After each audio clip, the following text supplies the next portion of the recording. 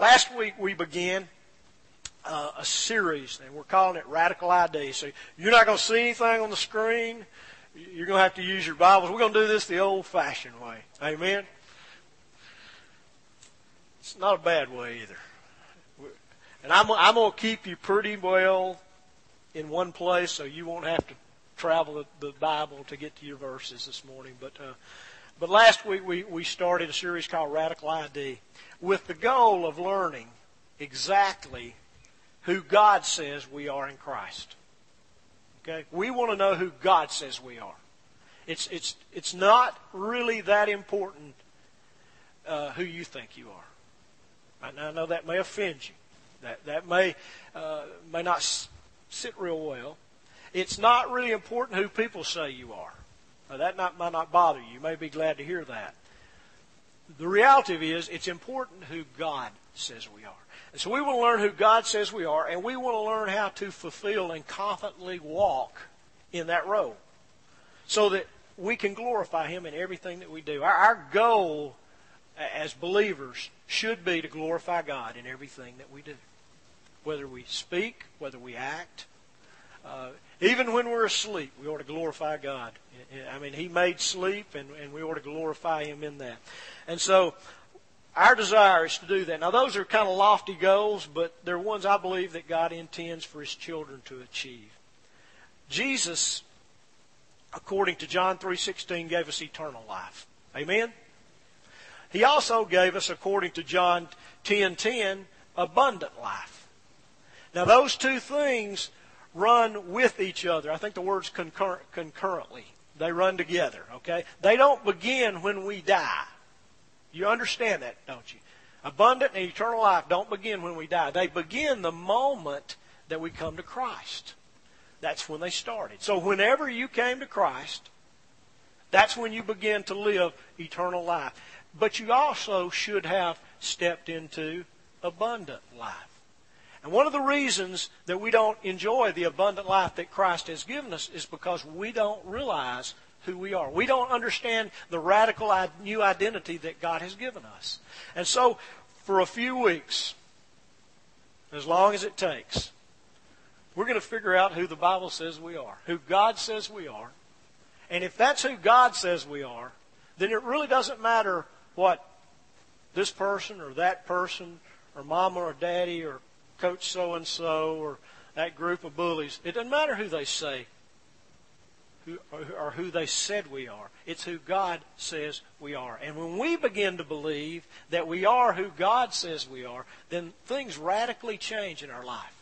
They change all around us. They change in our families. They change in here. Jesus gave us eternal and abundant life, and He designed those to begin the very moment that salvation began. At that very moment, God gave us a new identity.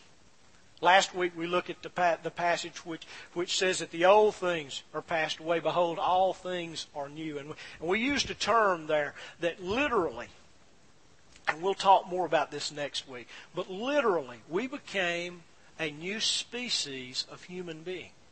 Now we look like every other human being on this planet. But because we are in Christ, we're different. We're different. Radically different. And when we came to Christ, we got a new identity in Christ. And that word in Christ, when we were united with Christ. We became one with Jesus Christ. Jesus came to live in us. And our life is fulfilled and completed in Him. And so when that took place, you know what? We got all the rights and the responsibilities and the privileges of being the sons and the daughters of the King. All of those things became a part of our inheritance. We have access to most every one of those right now. But most people that I talk to, most believers that I know, are not accessing those privileges. And they're not accessing those rights. They're not involved in the responsibility of what it means to be a son or a daughter of the King. And so it's God's desire, I believe, to release His children into the resurrection and into the death that He died on the cross for, that life that came from that. He wants to release us into that. This is all, I believe this has always been God's plan. And it's a perfect plan. It's a complete plan. It's literally what I would call His original intent. And that's what we want to look at today. That's what I'm calling this sermon, is God's original intent. We're going to go back. And we're going to learn what God's original intent was for human beings. What it was for Adam and Eve. The reason, if we don't understand that plan, if we don't understand the original intent, we're never going to embrace God's full purpose and plan in our lives. We just won't do it. We'll get bits and pieces. When I counsel people, and as I've counseled people over the years, I've often heard these two questions asked. Who am I? You ever ask that question? Who am I? I think we all go through a time in our lives when we try to figure out who we are. But you know what? A lot of people get hung there. And they never really come to grips with who they are. They don't know who they are. The other question is, why am I here? You ever ask that question? Any of you asked that question this morning? I got to be honest with you. At 6 o'clock when I was hooking the trailer up in the barn, I asked that question, why am I here? When I pulled up out here and there was one car in the parking lot at 7 o'clock, I said, why am I here? Now, I say that in jest. I know why I'm here. But we ask that. We want to know who we are. Okay, who am I, God? And why have you put me here? And I believe God has answers to that. What I've found is that indicates to me that people are frantically searching for their identity. Who am I? And their purpose. Why am I here? Now, the most comfortable people I know who they are and they know why they're here. They know what the purpose of their life is. And once you find out who you are and what the purpose of your life is, it puts a lot of stuff to rest. You're not anxious and you don't worry. But most people don't ever find that out. They don't really. They try to be who they think people want them to be, and they try to do things that they think that'll please other people, and that way they'll get an attaboy. I'm going to just say that, an attaboy, a pat on the back. They get that warm feeling of being needed. But folks, you can do all kind of good things, but if that's not why God has put you here, you're missing your purpose, and you're missing His intent for you. If we were really to kind of get gut level honest with each other this morning, there's a lot of us in this room this morning that's searching. We're either asking, who am I? God, who am I? Or we're asking, God, why am I here? And I don't, some of you may be asking why you're here. Okay? But I'm not really, that's not what I'm talking about. Why am I where I'm at? Why have you put me in this situation, in this circumstance? Why have I gone through this, and this? Why am I in this job? Why am I here when the people I went to school with and grew up with are there, and I'm still here? Why? And I'll just say this, and I don't mean this in a negative way. This is just reality. Unless you know who you are, and unless you know why you're here, you will wander around aimlessly throughout your life. There'll be moments where the lights come on, but that light at the end of the tunnel is not the end of the tunnel. It's just the train. But when you realize who you are and why you're here, it will radically change you. It'll change who you are. I don't like to buy things that have to be assembled. You know what I'm talking about? I hate things that have to be assembled. Okay? I hate them. And I'll talk more about this next week too. I like things that you drive, eat, or use right out of the box. Okay? I want to buy it and take it to the ar or unwrap it on the way to the car and use it. I don't like instructions. The reason I don't like things that have to be assembled is I've spent a ton of Christmas Eves trying to put together things that were never meant to to be put together. How many of you know what I'm talking about? Okay? Now, there's a reason for most of this, and that's that I don't like to read or follow instructions, okay? It's not that I can't follow. I just hate to stop and read the instructions when all the pieces are right there and they ought to go together like they're supposed to. So typically what I do is I take the instruction sheet out and lay it over here and bail into it. And then after a while, I want to take what I'm trying to put together and throw it up against the wall. Some of you know what I'm talking about. Some of you ladies, y'all have seen it over, and it's not just a man thing, but it's a big man thing. Okay, it really is. And you just go, why don't you read the instructions? And typically, what happens is after a while, I get frustrated, I get mad, I think some things I probably shouldn't think, and probably say some things I shouldn't say, and I finally reach over there and get the instructions. And I plod through it step by step. And guess what happens most of the time? Not every time, most of the time. What I wanted, what I bought is actually in that box. And if I'll do what the instruction sheets say in the order that the sheet says it, that's critical there. You don't do A and jump to P, okay?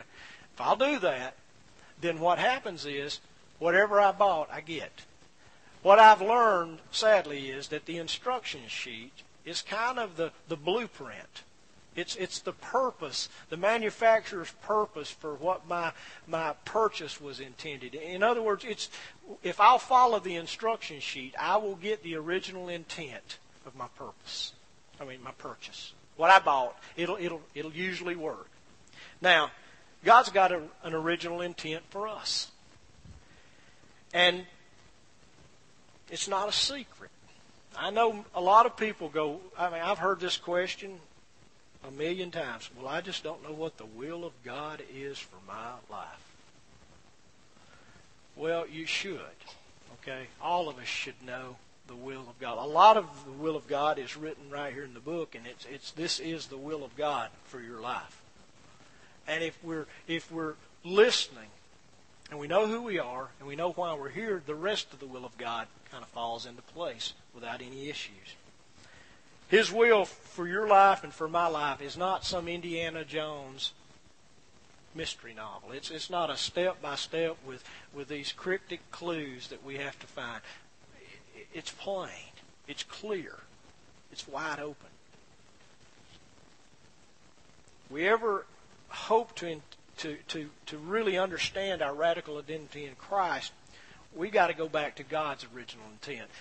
When I get frustrated with that pile of screws and nuts and bolts that don't fit anything, I go back, I get the instruction sheet, and I lay them out in piles, and I get A and put to B and B to C and C to D and on down the line, and I get what I bought.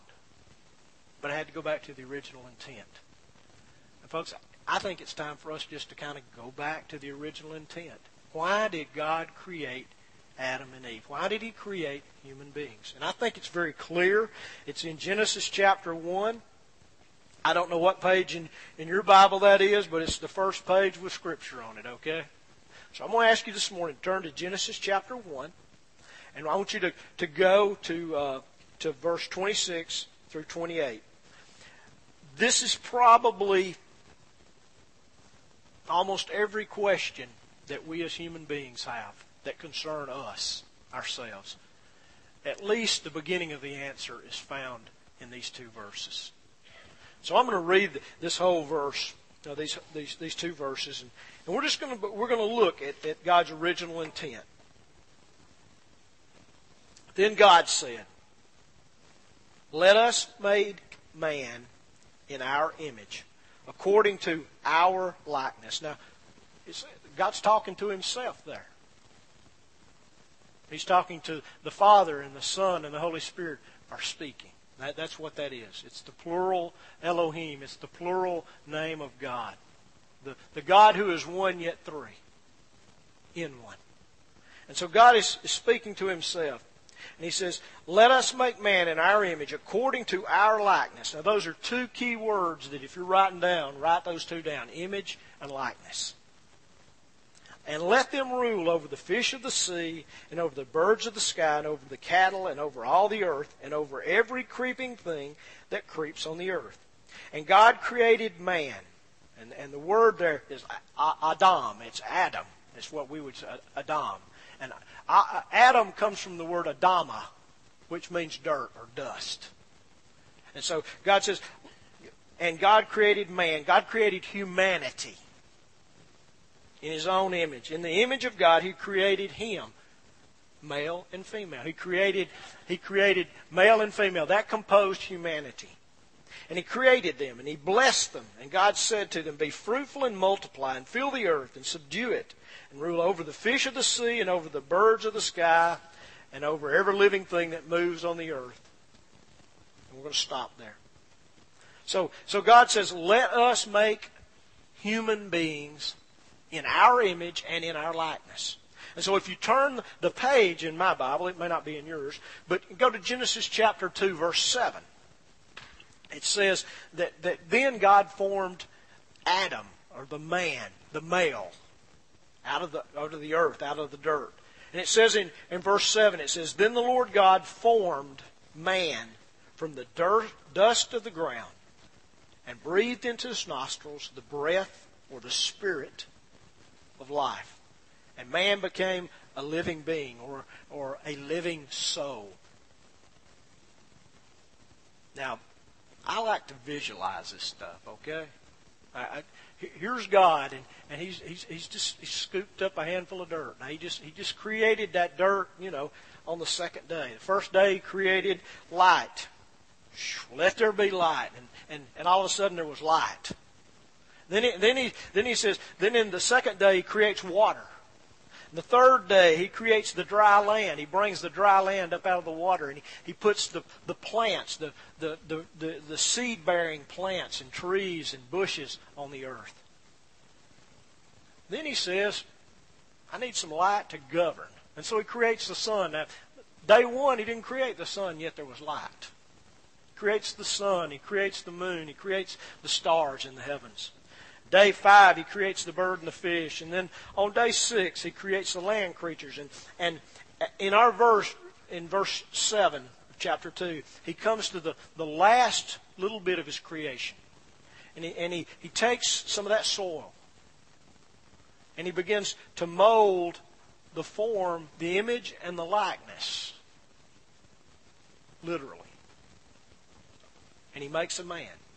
Now, if you remember when we talked about Ezekiel 37, we talked about the valley of dry bones and how God told Ezekiel to prophesy to the bones, and the bones took on sinew and flesh and all those kind of things. But until the Spirit came, there was no life. Well, the same's true here.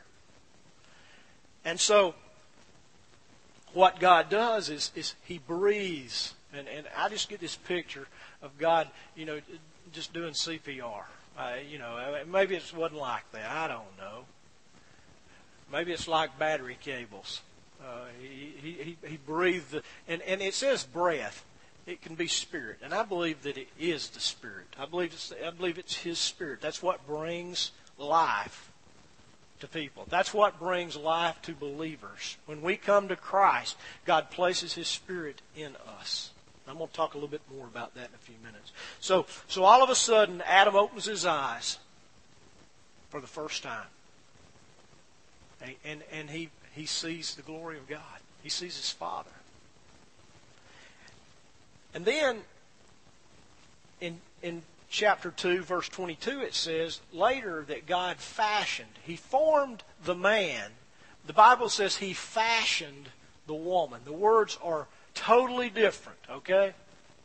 What God does is He puts Adam to sleep. He anesthetizes him. I said it there. About 9 out of 10 times I can't say that word. I'm on a roll now. He knocked him out. I'm not going to try it again. And the Bible says that literally God reached His hand into his side, and He took a handful of bone and flesh and sinew and muscle and tissue and blood, And God, the Bible says God fashioned. That word is a word that indicates that God labored over this. Like a craftsman. I mean, that's the picture. It's the picture of a craftsman in building a fine piece of cabinetry. I'm talking about those kind of things that if you watch the Road Show, I don't know, the Antiques Road Show. If you don't, you won't know who the Keno brothers are, but they know American antiques, and when they see certain kinds of antiques, you can tell by their reaction that this is going to be worth a lot of money. That's the picture. It's like that. God's fashioned. He builds the woman. It says, and God fashioned, He built into the woman the rib which He had taken from the man, and He brought her to the man. So we have the creation of the man and the woman. God formed the man, He fashioned the woman. The first man and the first woman, we know them as Adam and Eve. Adam, is just a word from the dirt. And Eve means mother of living. Okay? And Eve didn't get her name till the 3rd chapter. Literally, it was Ish and Ishtah, the man and the woman. And it's still the word for man and woman in Hebrew. But it says the first man and the first woman were created in the image and the likeness of God. That phrase is so pregnant with meaning that we don't have time today or tomorrow or for the rest of our existence on this planet to fully understand what it means. And so I've just kind of compressed it down. But being created in the image and the likeness of God means that we have the abilities, or our abilities that we have as human beings mirror God's abilities. Adam and Eve were mirrors of God. God is invisible. He is spirit. Adam and Eve were physical. God made them, and they mirrored God. Creation mirrors God. I don't know whether you realize or not. Creation mirrors the Creator. And God's original intent was to create someone to share relationship with. Now, before you get the wrong idea, God was not lonely. Okay? God had existed forever with Himself. And God is perfectly complete in Himself. I want you to let that settle. His Father, Son, and Holy Spirit. They have a perfect relationship. So God wasn't lonely. But God created the man and the woman to be able to share His love in a different kind of way. He wanted to build a father-child relationship with them. He wanted to provide them everything they needed, and in return they would take what He had given them, they would recognize it, and they would fall in love with Him. God really does love us. God really does care. And over a period of time they would fall in love with Him. So God, in His grace, chose to create a race of creatures that He could reveal His heart to. And so He created the man and the woman. And the Bible says that He made them in His image and likeness. They had the capability to reason. God has the ability to reason. They had the capability to experience emotions. God is said to experience emotions. They had the ability to use their own will, to make choices. All of these things were characteristics of traits and abilities that God possesses. I believe that He created the man and the woman to look like Him, to give visible representation to what He would look like if He had a body. Now, the Bible says God is spirit. But I think there's a reason. I don't think God just came up with the wildest idea He could and He made a man and a woman. Okay? I don't believe that. I believe that that we physically represent God in some way. And so He created them. He created them not just to look like Him, but to act like Him. But now here's one thing I want you to remember as we talk about this. We are not gods, okay? We will never be gods. We're not little gods. Okay, I want to put an exclamation point on that because we will never be gods. There's one God, and then there's us. But we are created in His image and His likeness. And He's our Father. His original intent was to kind of instill a family connection. We were to be His kids. He was to be our Father. And there's a phrase in Scripture that just several years ago, it blew my mind when I read it. And I want you to see it. Now, it's in a genealogy. You know the genealogies. So-and-so begot so-and-so, begot so-and-so, begot so-and-so. Some of y'all are looking at me with blank looks because you skip them every time you come to them. Amen? Amen. Come on, let's be real. I do. But for some reason, I was reading through this one. It's found in Luke chapter 3. I want you to see this because there's a phrase in Luke chapter 3:38 that's a key to our original purpose and the intent for our lives that God has. This genealogy is the genealogy or the family tree of Jesus Christ. Luke is recording the genealogy of Jesus, but he's doing it through Mary. This is not his family tree through his stepfather, Joseph. And he gets to the end of it, and in verse 38, and I'm just going to turn over there because I want to get in the rhythm here a little bit of how it goes.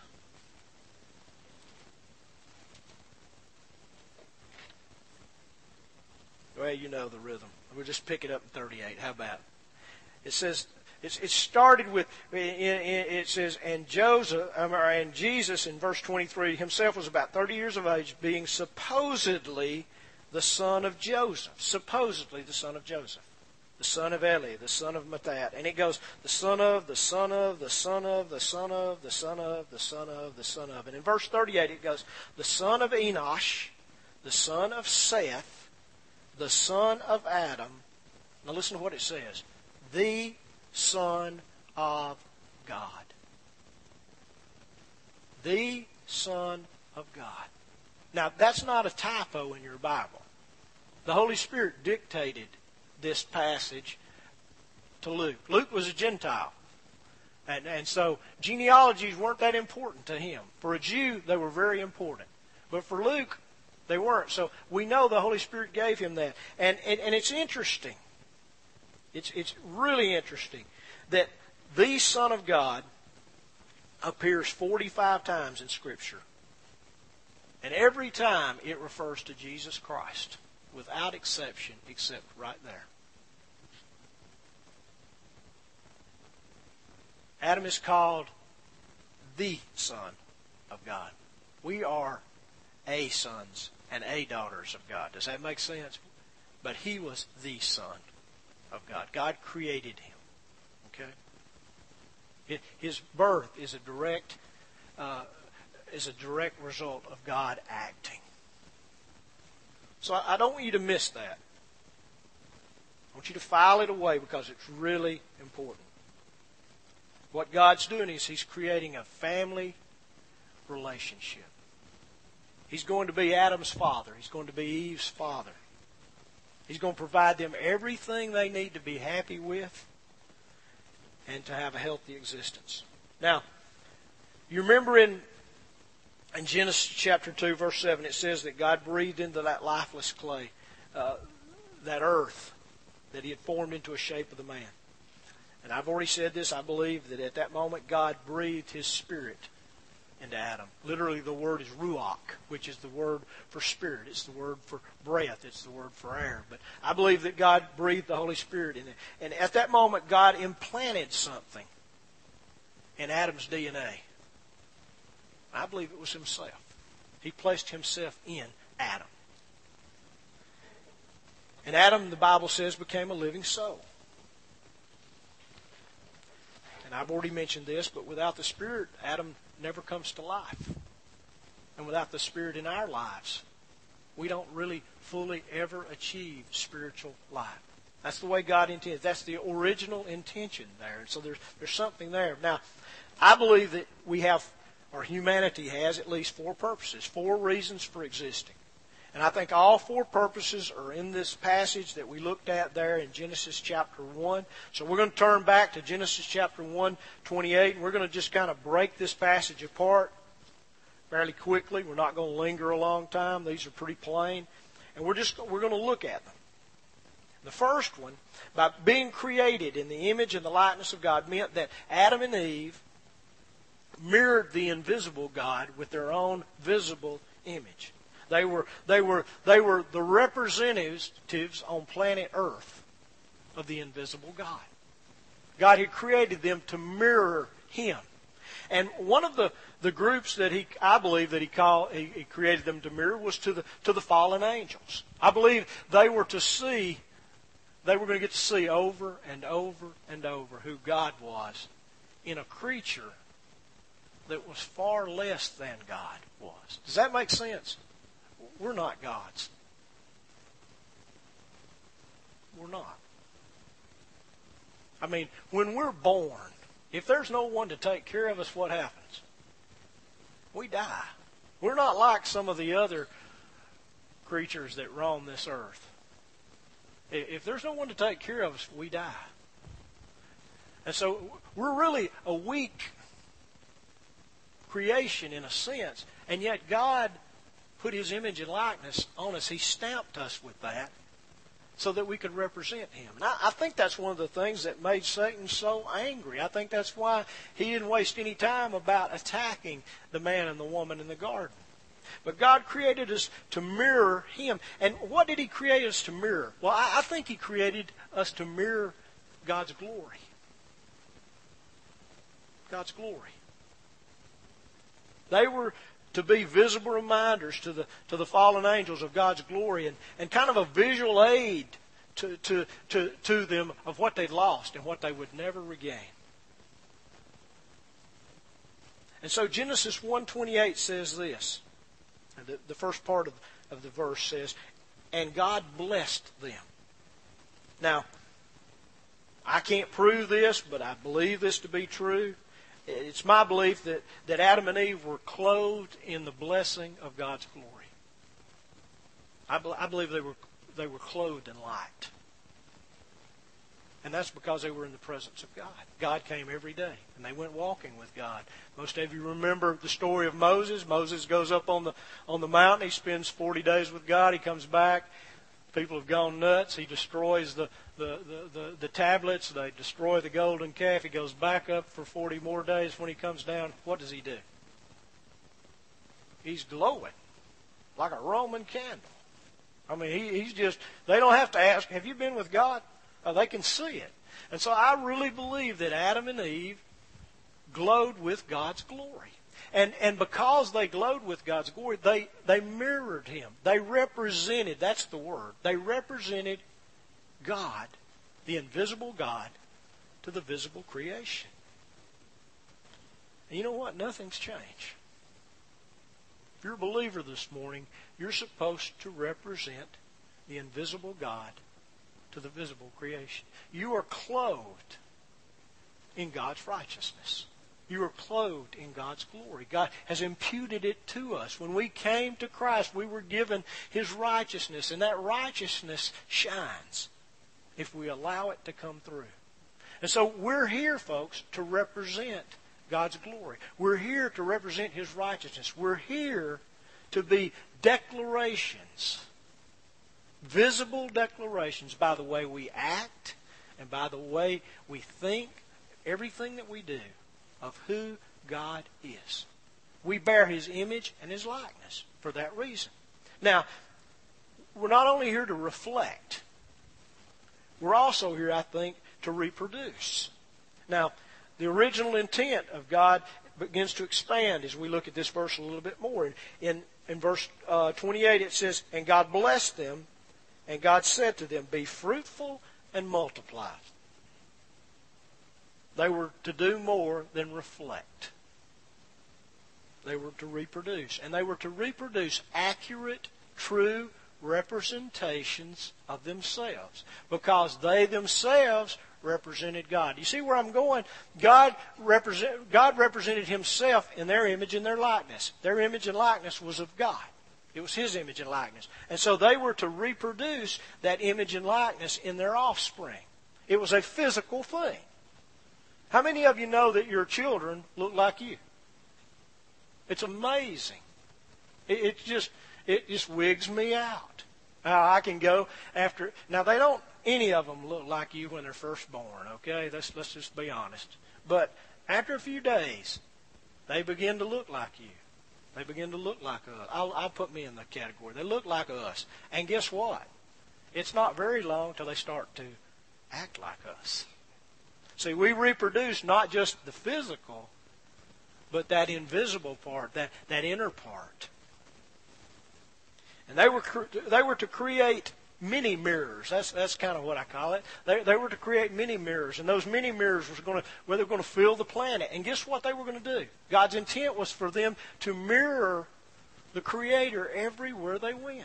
I mean, I just get this picture of a disco ball. Does that make sense? I'm thinking in pictures right now, just how it shimmers and shines. Well, that was what planet Earth was supposed to look like, because it was filled with Adam and Eve's offspring, who were made in the image and the likeness of God. They were to reproduce. They were to reproduce physically, but they were also to reproduce spiritually. You see, Adam and Eve every day met with God, and God poured His heart into them. They heard firsthand. They didn't read it out of a book. They didn't get it from an angel. God didn't send or didn't have a rock with it carved on it. God spoke out of His mouth into Adam's ears and into Eve's ears. They got it firsthand. And they were to give what they got firsthand to their children, and to their children, and to their children, and to their children. They were to pass it down. They were to reproduce what they'd been taught. It was spiritual. It was emotional. But there's a passage, and this takes place, sadly, the only thing they reproduced was indeed after their own image and after their own likeness, because they failed. And so in Genesis chapter 5, verse 3, you read this. When Adam had lived 130 years, he became the father of a son in his likeness. Now, this is after the time that Cain had killed Abel. This is the child that's born after that. And it says this: he became the father of a son in his likeness, according to his image, and named himself Seth.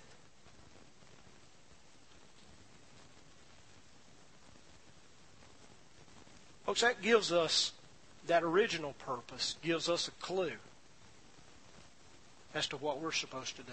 Whether you realize this or not, when Jesus died on the cross and He rose from the grave, He became a new species of human being. He's still God. We'll talk about this next week. But He is also a new kind of man. And when we come to Christ in faith, we become like Him. Now, that may choke your horse down a little bit. That may be more than you can swallow, but that's what Scripture teaches. One of these days we're going to see Him as He is. But you know what? The Bible says He took on, in Philippians chapter 2, He took on our likeness so that He could turn our likeness back to God's original intent. And so what happened is, this gives us a clue of what we're supposed to do. We're supposed to reflect God as believers, but we're also supposed to reproduce believers. Do you realize that believers just don't, they don't just spontaneously generate. Somebody has to share the gospel. Somebody has to preach or to teach or to build a relationship and begin to show that person what a Christian looks like. And then all of a sudden, the Holy Spirit uses that, and that person becomes born again. It's a picture of reproduction. We reproduce ourselves in people. And guess what? You will reproduce who you are, for good or for bad.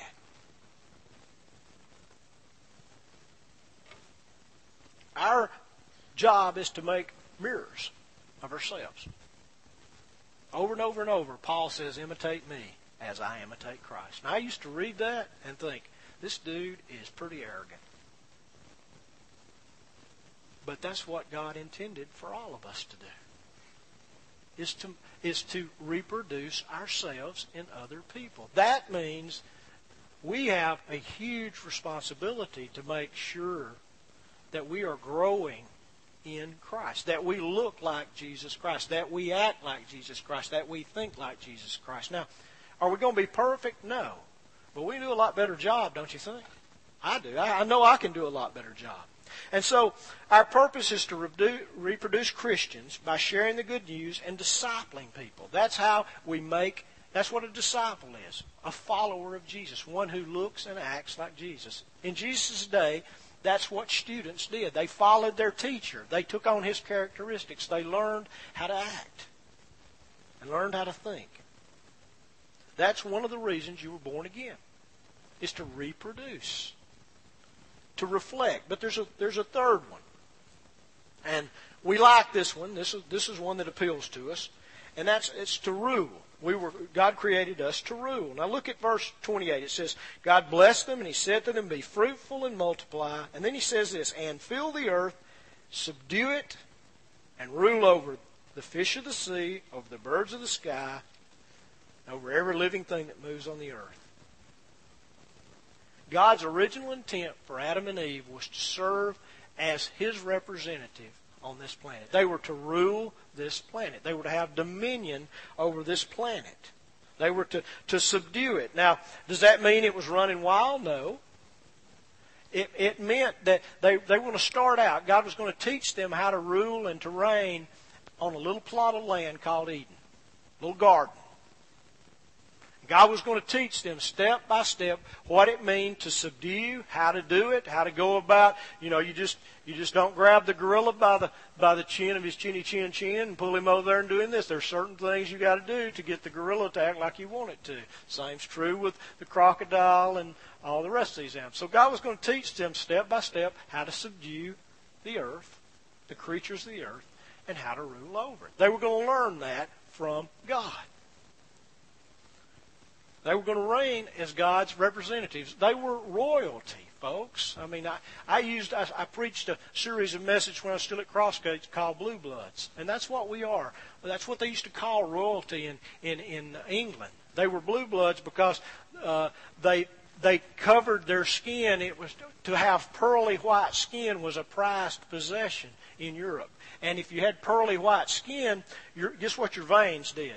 They looked blue. And that's why they called them blue bloods. But we really are blue bloods. We are royalty. We are the daughters and the sons of God. And his plan was to introduce rulership a little at a time by giving them a little responsibility and oversight of just that little plot of land. They were going to apprentice. That was what they were there for. Day by day, bit by bit. It's interesting when you read this who they were going to rule over. It doesn't say they were going to rule over each other. It says they were going to rule over the fish, the birds, and the creatures, and everything that creeped on the planet. Now, we've kind of turned that around, and we want to rule over each other. And what happens in churches is somebody gets in charge, and they exert their will and their power, and it's all about them and what they want to do. And folks, it wasn't about what Adam and Eve wanted to do. It wasn't their kingdom. They represented God. And folks, when we rule as representatives of God, it's not our plan. It's not what I want. It's what He wants. And we get that example. How do I know that? Well, there's an example in Scripture. When the king comes to his planet and he takes on our form and he becomes flesh, what does he do? Does he ride up on a horse with a sword, give orders, here, you go and do this now? Does he do that? Does he scream and shout? No. The Scripture says in Matthew 20:28 that this is what Jesus says. It says, the Son of Man did not come to be served, but to serve, and to give His life a ransom for many. Folks, we practice for that time when we will sit on thrones by serving people. If you want to sit on a throne someday, you better learn to serve people now. Jesus served people. Jesus washed feet. Jesus touched lepers. Jesus took hold of people that society had thrown to the curb, kicked in the garbage, and said they're worthless and useless. Jesus took them up, and He held them, and He loved them. He served them. To rule means to represent the heart of God to those He has put in your sphere of influence. It's not the fleshly definition that we use of giving orders and getting what we want. That's not ruling. That's lording over. Like I say, I find it interesting that in God's original intent, His desire was for them to rule over the planet, over the animal kingdom, instead of one another. What if we, as a body, decided that, you know what, we're going to serve, and that's how we're going to show God's rulership on this planet? What would take place? What if every time I came to a situation I said, not my will, God, but your will? I wouldn't be nearly as selfish as I am. And you wouldn't either. So, we've got 3 out of 4. God's original intent was for them to reflect. It's for them to reproduce. It's for them to rule. And the 4th one is kind of buried in here. It's clear, but it's buried, and I think it's the most important one. And you've already heard me talk about it before, and you'll hear me talk about it next Sunday, and the next Sunday, and the next Sunday, because until we get this intent, we are never going to get the rest of them. Okay? The chief intent of God's heart, His original purpose, was to equip Adam and Eve with the ability to experience a passionate relationship with Him. The 4th intent was God wanted us to have a relationship. The greatest privilege of eternity. Folks, the angels don't have a relationship. They serve God. When they come into God's presence, they got, I think they got, some of them have 6 wings. With 2 they fly, with 2 they cover their feet, and with 2 they cover their face, and they sing, Holy, Holy, Holy. God didn't create us with 6 wings. Now, some of us wish that He had from time to time, but He didn't. He created us so that we could worship, so that we could have relationship with Him. And it was there in the garden. That's what God was teaching Adam and Eve when the serpent came. He was teaching them how to have a healthy relationship. Every day, God would meet with His son and daughter, and He'd just kind of turn His heart inside out for them to see. You know, I kind of wonder what it must have been like. I just imagine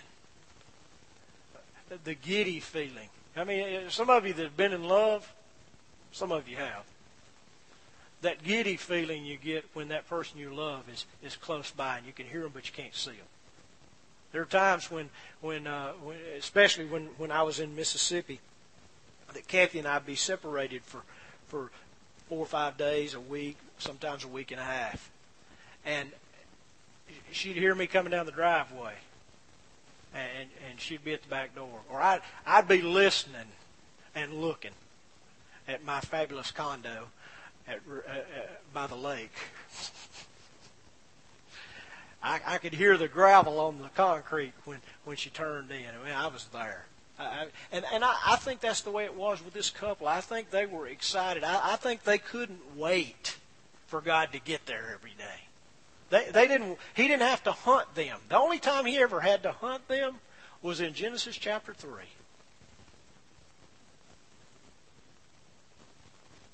No, they had a place of perfect security. A place where they could be who they were. They didn't know everything. God was teaching them day by day. And you know what? It was a safe place. It was a refuge. They could make mistakes. I mean, as God's teaching them how to grow crops, you know what? They could plant seeds too deep. And God would say, no. A little shallower. They'd be peeling an apple. And God say, no, you're getting too much. You're getting too much meat with the covering. Let's do it a little bit. So they could make mistakes. And there wasn't any condemnation.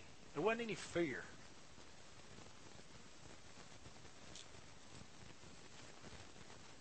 All God did was declare who they were, their capabilities. It wasn't what they couldn't do, it's what they could do. And he legitimized them. He told them how much he loved them over and over and over. And folks, that is the original intent that God has for us today. You and I, if we choose to, can meet Him every day. In the cool of the morning, the cool of the afternoon, the cool of whenever. We can meet Him. And you know what? When we meet Him, it's a safe place. It's not a place of condemnation. God will never barge in and say, you so-and-so, so-and-so, you did this, this, and this today. He won't do that. He never does that. It's no different than when the first man and the first woman. The tragedy of this is that all this has been restored, and most of us don't even know that. And for those of us that do, it's inconsistent. We're inconsistent. So here we are.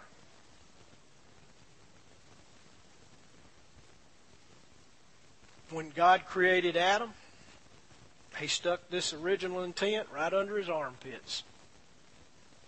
All he had to do was learn it.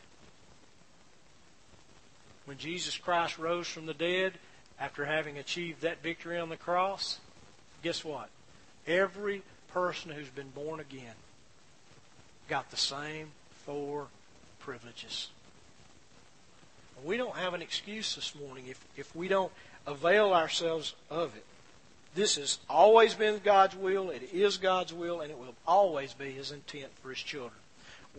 The fact is that there's not a person in this room now that has an excuse. Ignorance can't be an excuse. I didn't know that. That's His purpose for us. It's simple. It's not complex. It's very simple. But every one of them were something that we were each created to experience and to do. Now, I want you to take just a moment. We're done. We're finished. But I want you to take a moment this morning. And I want you just to look inside. I want to ask you a question. Are you frustrated? Are you angry this morning? Depressed? You feel unworthy? Do you feel shame or shameful, insignificant, insecure, scared? Do you feel victimized? If you feel any of those feelings this morning, you're feeling them because you've believed, and are experiencing a lie from God. That's not who God says you are. Those are not the feelings that God seeks to create in us. So I've either believed a lie about God or about who God says I am, if I feel those feelings. And you know what? Those feelings will never go away until you embrace God's original intent for you. You can go to all kind of counseling. You can get all kind of help. You can pay big money for all kind of medications. They'll dull them, but they won't get rid of them. All we have to do is embrace God. Embrace our Father. Folks, our Heavenly Father's not like our earthly fathers. There may be somebody here this morning that just had a tough, hard earthly father. You know what? Our Heavenly Father's not like our earthly fathers. He's perfect. Now, here's the deal.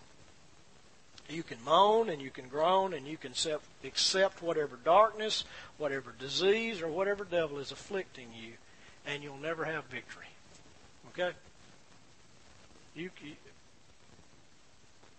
That's just the way it is. Or you can embrace God's original intent.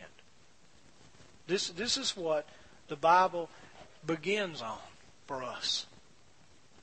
God created us to reflect Him, to reflect His glory. God created us to reproduce His image and His likeness in others. by sharing the gospel. God created us to rule like Jesus did, by serving. And God created us for relationship, to have that one-on-one time with Him every day. To grow deeper and deeper and deeper in love with Him. And folks, when we do that, our life is radically altered. And we begin to step in what we were created for, and we begin to find out who God created us to be, who we are, our identity,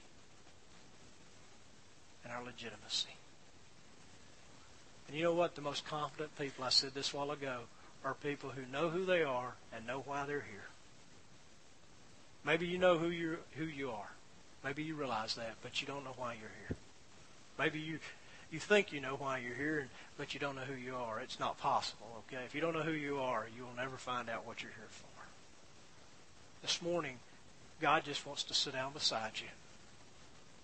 He wants to put His arm around you. He just wants to love on you a few minutes. He doesn't want anything from you.